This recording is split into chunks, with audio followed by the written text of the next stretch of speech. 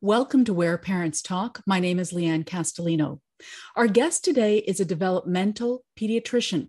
His focus is on treating issues related to a child's attention, behavior, and learning ability through a blend of pediatric neurology and pediatric psychiatry. Dr. Walt Karniski has been practicing for more than 40 years. He previously ran 3 independent schools supporting children with ADHD, learning disabilities, and anxiety. He's also an author and a father of 2. In 2022, Dr. Karniski published his first book. It's called ADHD Medication: Does It Work and Is It Safe?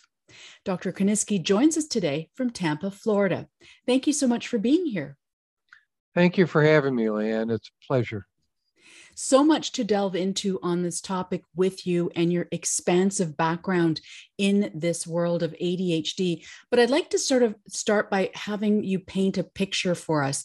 What does the face of ADHD look like in broad strokes currently in North America?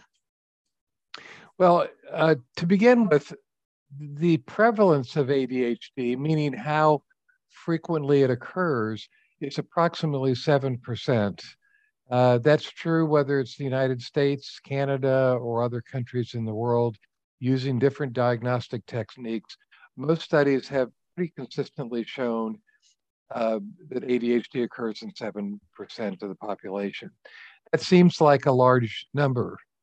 I one time visited my dermatologist.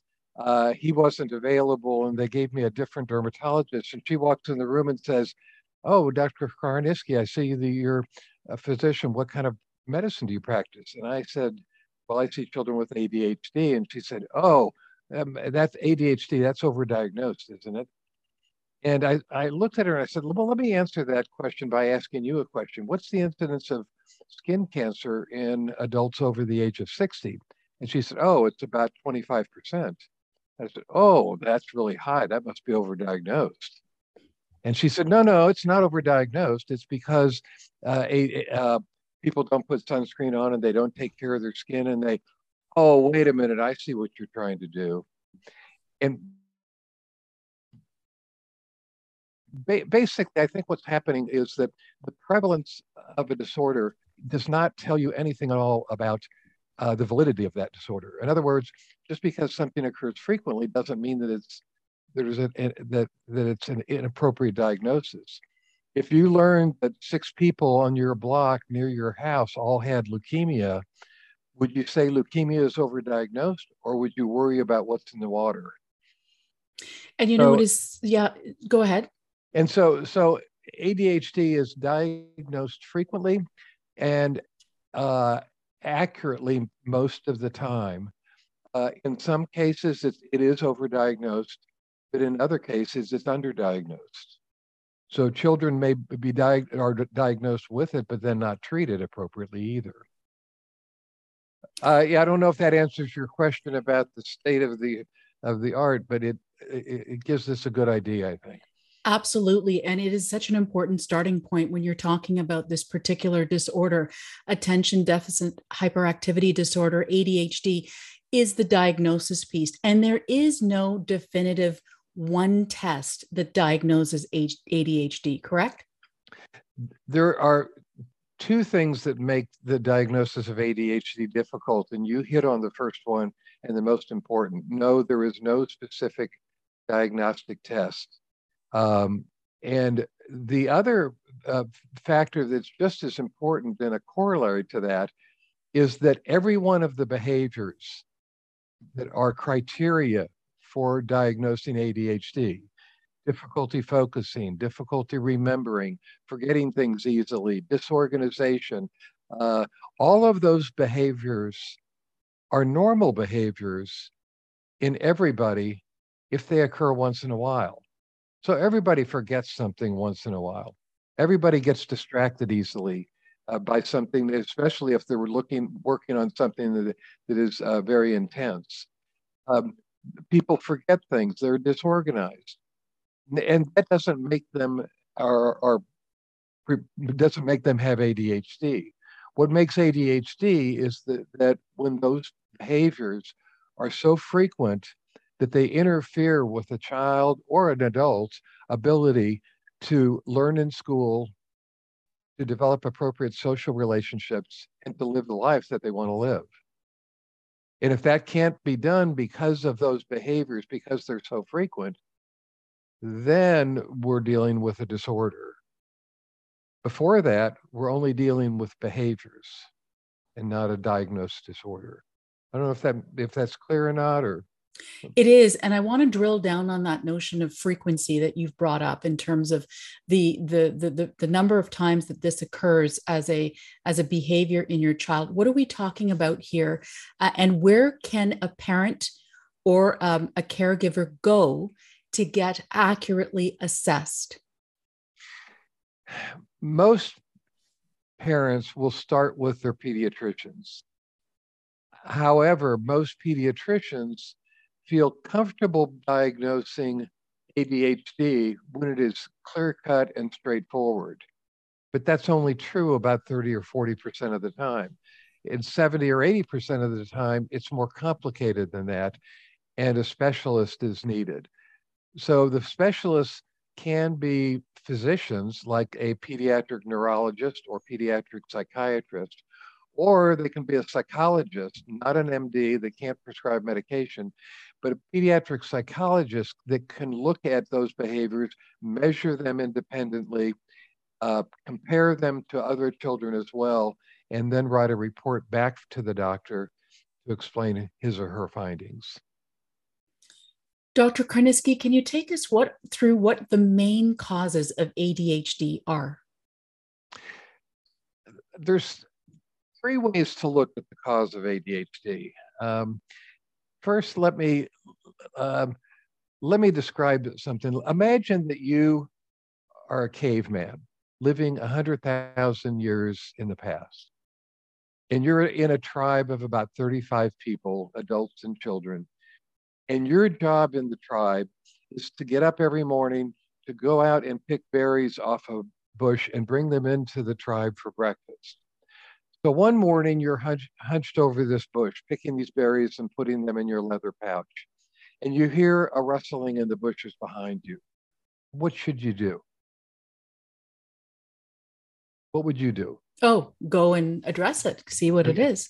And if it's the wind, you'll go back to picking the berries. And if it's a saber-toothed tiger, then you're going to either pull your knife or run. But in either case, that distraction of picking from the berries and being distracted by the sound behind you may have saved your life, increased the probability that you're going to mate with somebody else in the tribe, and have lots of children that also carry that distractibility gene. So in one way of looking at ADHD, it is nothing more than an evolutionary process that at one point saved lives and was productive. But what changed? So, most children learned how to farm their parents' farm by living in the farm or by working in their father's blacksmith shop. But things changed around the 19th century when societies demanded that all children must go to school and learn to read. And when that happened, some of those children who could have been leaders of their tribe had difficulty because they had excess distractibility. So you could say that they have a mismatch between their abilities and the world that they live in. If they had lived back 100,000 years ago, they would have been a leader of their tribe, but now they're having difficulty in school.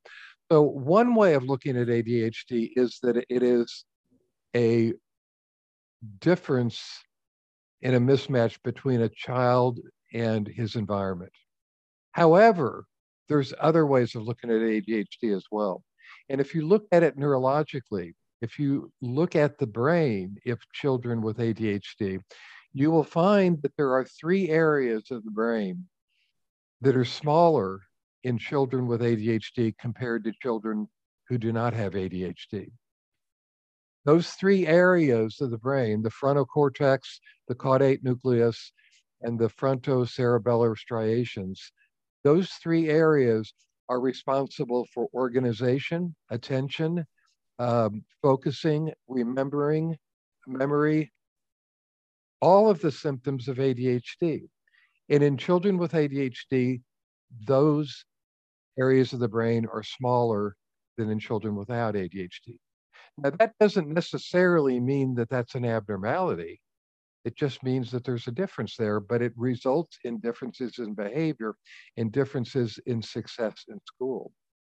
The other thing that's incredible about this, and this is something that I only learned about in the last 5 or 6 years, is that if you take those same children that were scanned with brain scans as children to determine that those areas of the brain were smaller, if you look at them as adults and scan those brains as adults, you find something very surprising. In those adults who had been on medication when they were children, those three areas of the brain are now regular size, the same size as in everybody else. But in those adults who had not been treated with medication, those areas of the brain are still smaller than expected. So what that is telling us is that there are differences in the brain of people with ADHD. Again, not saying that it's an abnormality. That difference in brain size would have caused them to be successful as cavemen. But in our current day and age, it's causing them to have difficulty in school. And then one final thing to look at, and that is, if you look at many different areas of functioning as adults, people with ADHD have more car accidents than people without ADHD. If they have a car accident, the car accident is more serious than if you don't have ADHD. People with ADHD are more likely to be arrested. They're more likely to end up in jail. They're more likely to have a child born out of wedlock. They're more likely to have been bankrupt. They're more likely to have health problems. They're more likely to have difficulty with their jobs. The studies have shown that people with ADHD earn approximately $10,000 less per year than people who don't have ADHD. And the amazing thing is that if you look at all those studies, every one of those that I just mentioned have been studied and have been proven to be true. However, if you look at those people who have been treated with medication, they have the same number of car accidents, the same number of bankruptcies, the same job performance. All of the same difficulties seem to be corrected by those adults who were treated with medication as children. And that's pretty astounding to be able to reverse something like that 20 years later. So let's talk about the medication. That is, of course, the thrust of your first book, and certainly the title of your book could not be more clear. Why did you want to write this book?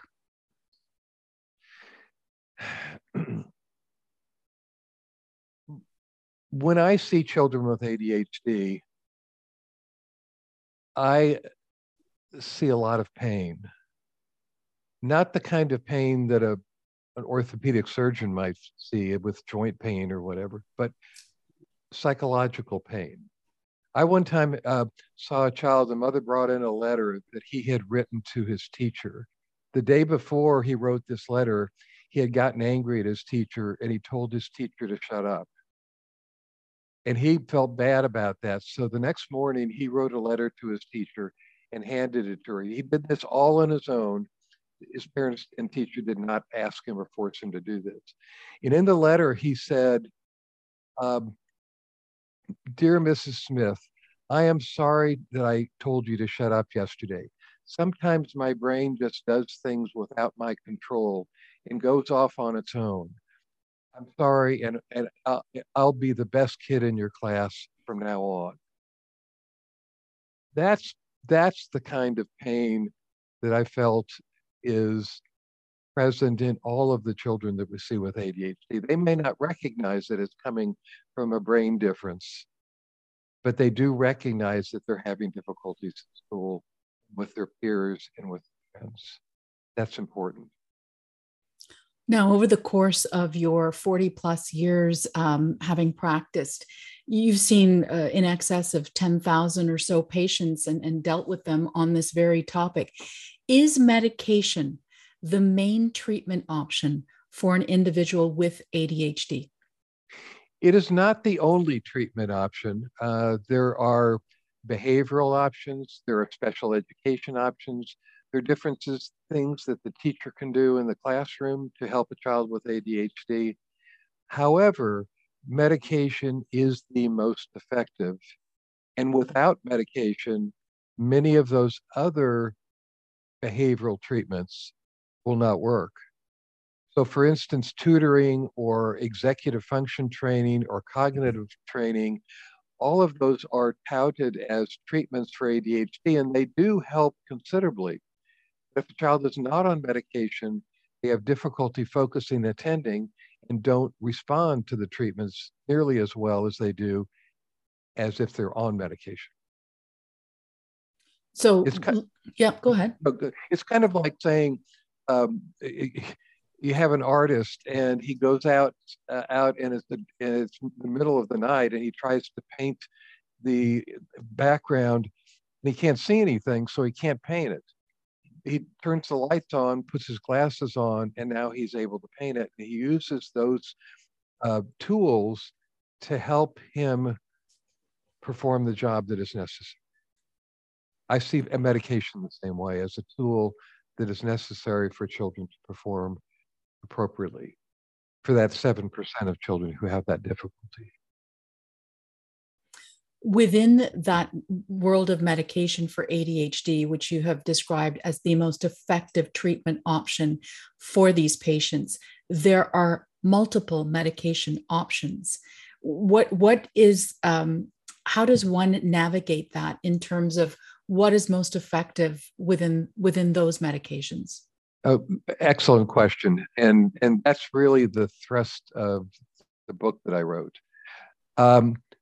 Let me first ask you, how many medications have you heard of that are used to treat ADHD? Do you know? What would you get? 5, 10.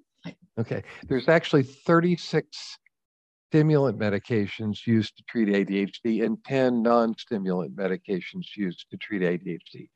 Of those 36 medications that are you've probably heard the names of Ritalin, Mm-hmm.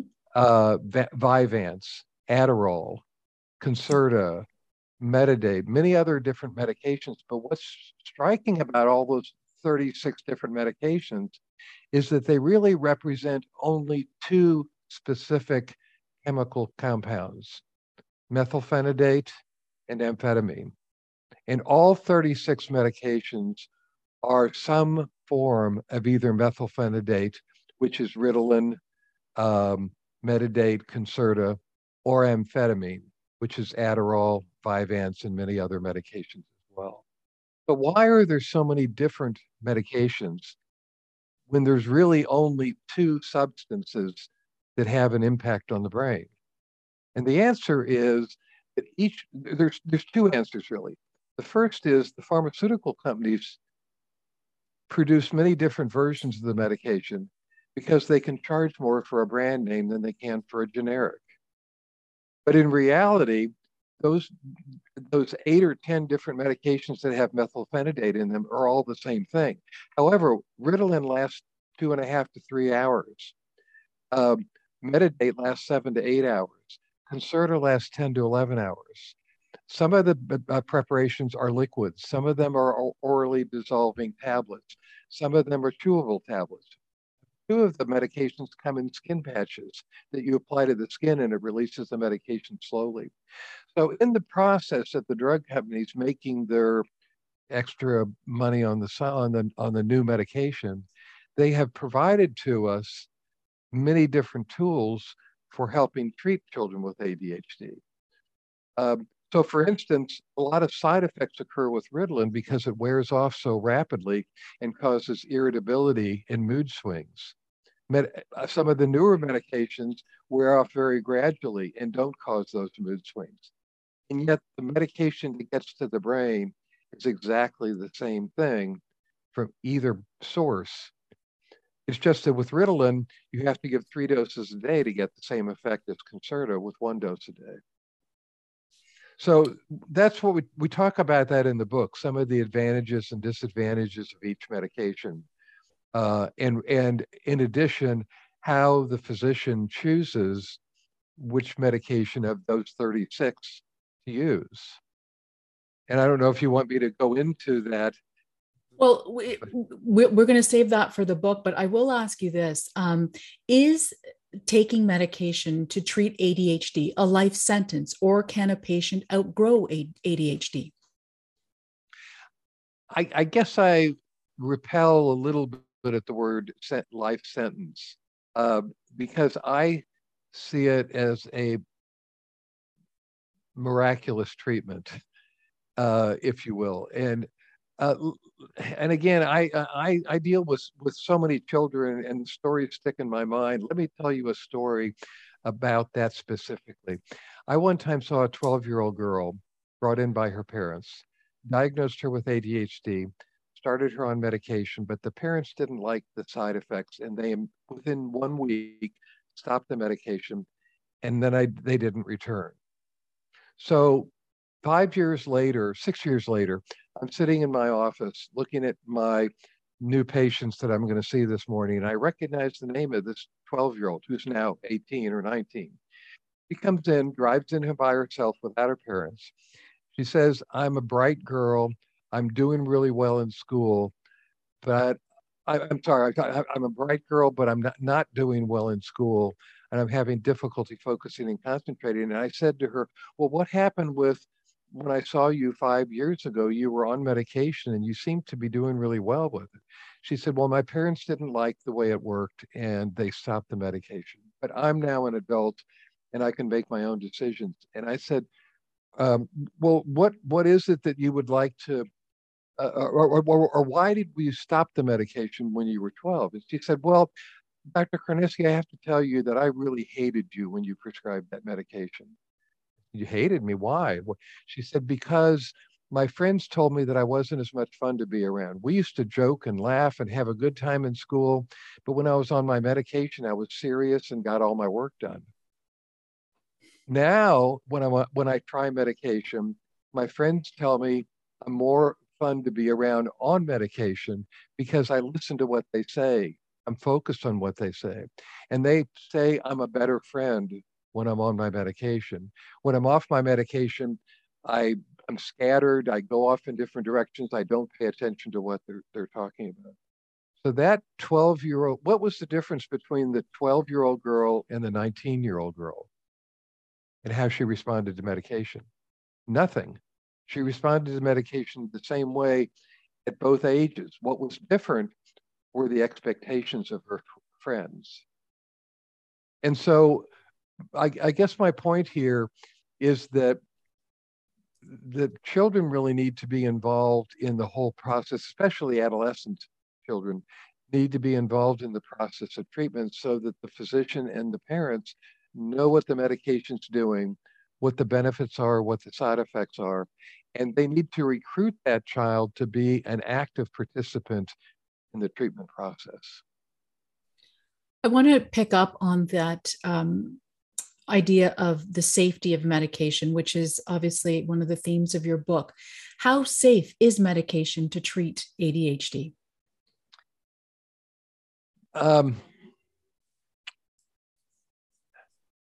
I went to see my doctor the other day. He started me on a medication. I won't tell you what it was or anything, but he spent 7 seconds telling me what the side effects of that medication were. I spend a half hour talking to parents about the side effects of medication, not because they're more serious, they're not, but because they're all treatable. And the thing that I can say to you about the medications is that there is no side effect. There are side effects that occur from the medication, but there is no side effect that is long lasting, that lasts beyond the time that the child is on medication, and no side effect that is permanent and can't be undone by simply stopping the medication. So let's talk about what those side effects are.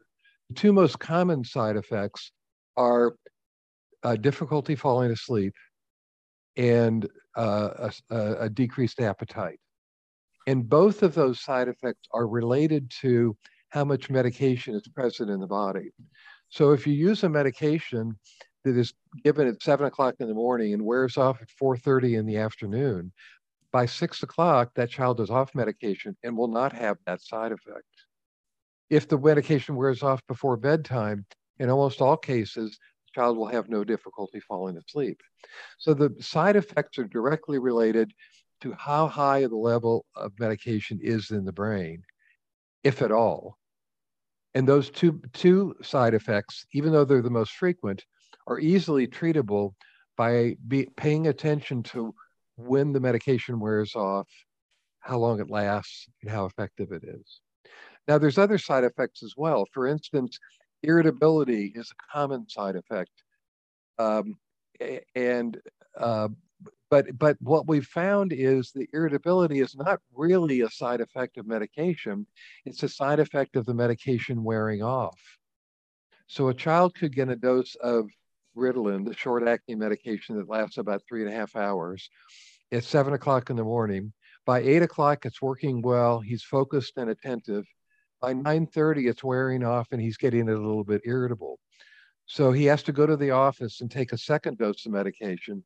And he goes through that same process again. And the third time he goes through it, the medication is wearing off at 3:30 or 4 o'clock in the afternoon, about the time he comes home from school. And all the parents see is an angry, irritable child. And they say, oh, I don't want my child on this medication. It just makes him irritable. But what they didn't see was how well he was doing when the medication was at its peak. They only saw it as it was wearing off rapidly. So if you switch that child to a medication that wears off or slowly, that side effect goes away.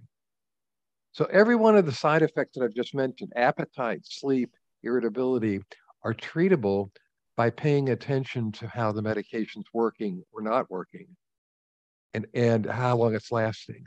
And that's true of the other side effects as well. But those are the three most common side effects. In preparing for this interview, Dr. Karniski, I personally was struck in the research about the consequences of not medicating a child or a patient with ADHD. Can you take us briefly through some of the consequences of not medicating a child? Well, as I mentioned before, I mentioned some of the signs of success in adulthood. Being happy with your family, having a lot of friends, having a good job, having a good income. And yet all of the studies have shown that those people who have ADHD and did not take medication have much greater difficulty in those areas. So they're more likely to have car accidents, more likely to have to lose a job. They're more likely to have job changes. They're more likely to have a bad relationship with their family. They're more likely to have been divorced or separated. They're more likely to have a child born out of wedlock. They're more likely to abuse alcohol, or they're more likely, the children who have ADHD smoke 3 years earlier than children who do not, or at least have their first cigarette. They're more likely to abuse drugs if they're not treated with medication as well. I would venture to say that there is no health problem in the United States that is as pervasive and as damaging to the development of a child than untreated ADHD. Yes, cancer is terrible. Yes, heart disease and stroke is terrible. But children have to live with this on a day-to-day basis, and they recognize the problems that they're having, but they blame themselves. They don't blame their brain like that child that who had to apologize to his teacher did. Most children blame themselves. Most parents blame the children, or they blame themselves for not being good parents. When in reality, we're dealing with a medical condition that is treatable without any serious side effects. Very quickly, Dr. Karniski, I wanted to ask you one final question. adult diagnosis of ADHD, is that on the upswing? Are you seeing more and more young adults and adults themselves being diagnosed with this disorder? The answer is yes, but you have to remember that if an 18-year-old presents with the symptoms of ADHD, he or she had those symptoms when he or she was 5 or 6 or 7. They just were not recognized as ADHD and they were not treated appropriately. Um, I recently, not recently, about 4 or 5 years ago, I had a 73-year-old woman come in to see me. And she said, I've been struggling all my life. I'm disorganized. I forget things easily. I've been divorced twice. And it's due to my behavior of not remembering to do certain things. And so I wonder if I have ADHD. I sent her to the psychologist to work with us. We did all the tests that we give on the children. She had a clear case of ADHD. And I met back with her and said, I'm willing to start you on medication. We have to talk about the implications of that in a 73-year-old woman. And she said, no, doctor, I don't really need to be treated for it. My life is pretty settled right now. I just wanted to know why I had so much difficulty in life. To me, I almost broke into tears when I heard that she had lived with this for 73 years. A treatment was available. And yet, for one reason or another, she was unable to take advantage of that treatment. That's a sad situation. It is. Dr.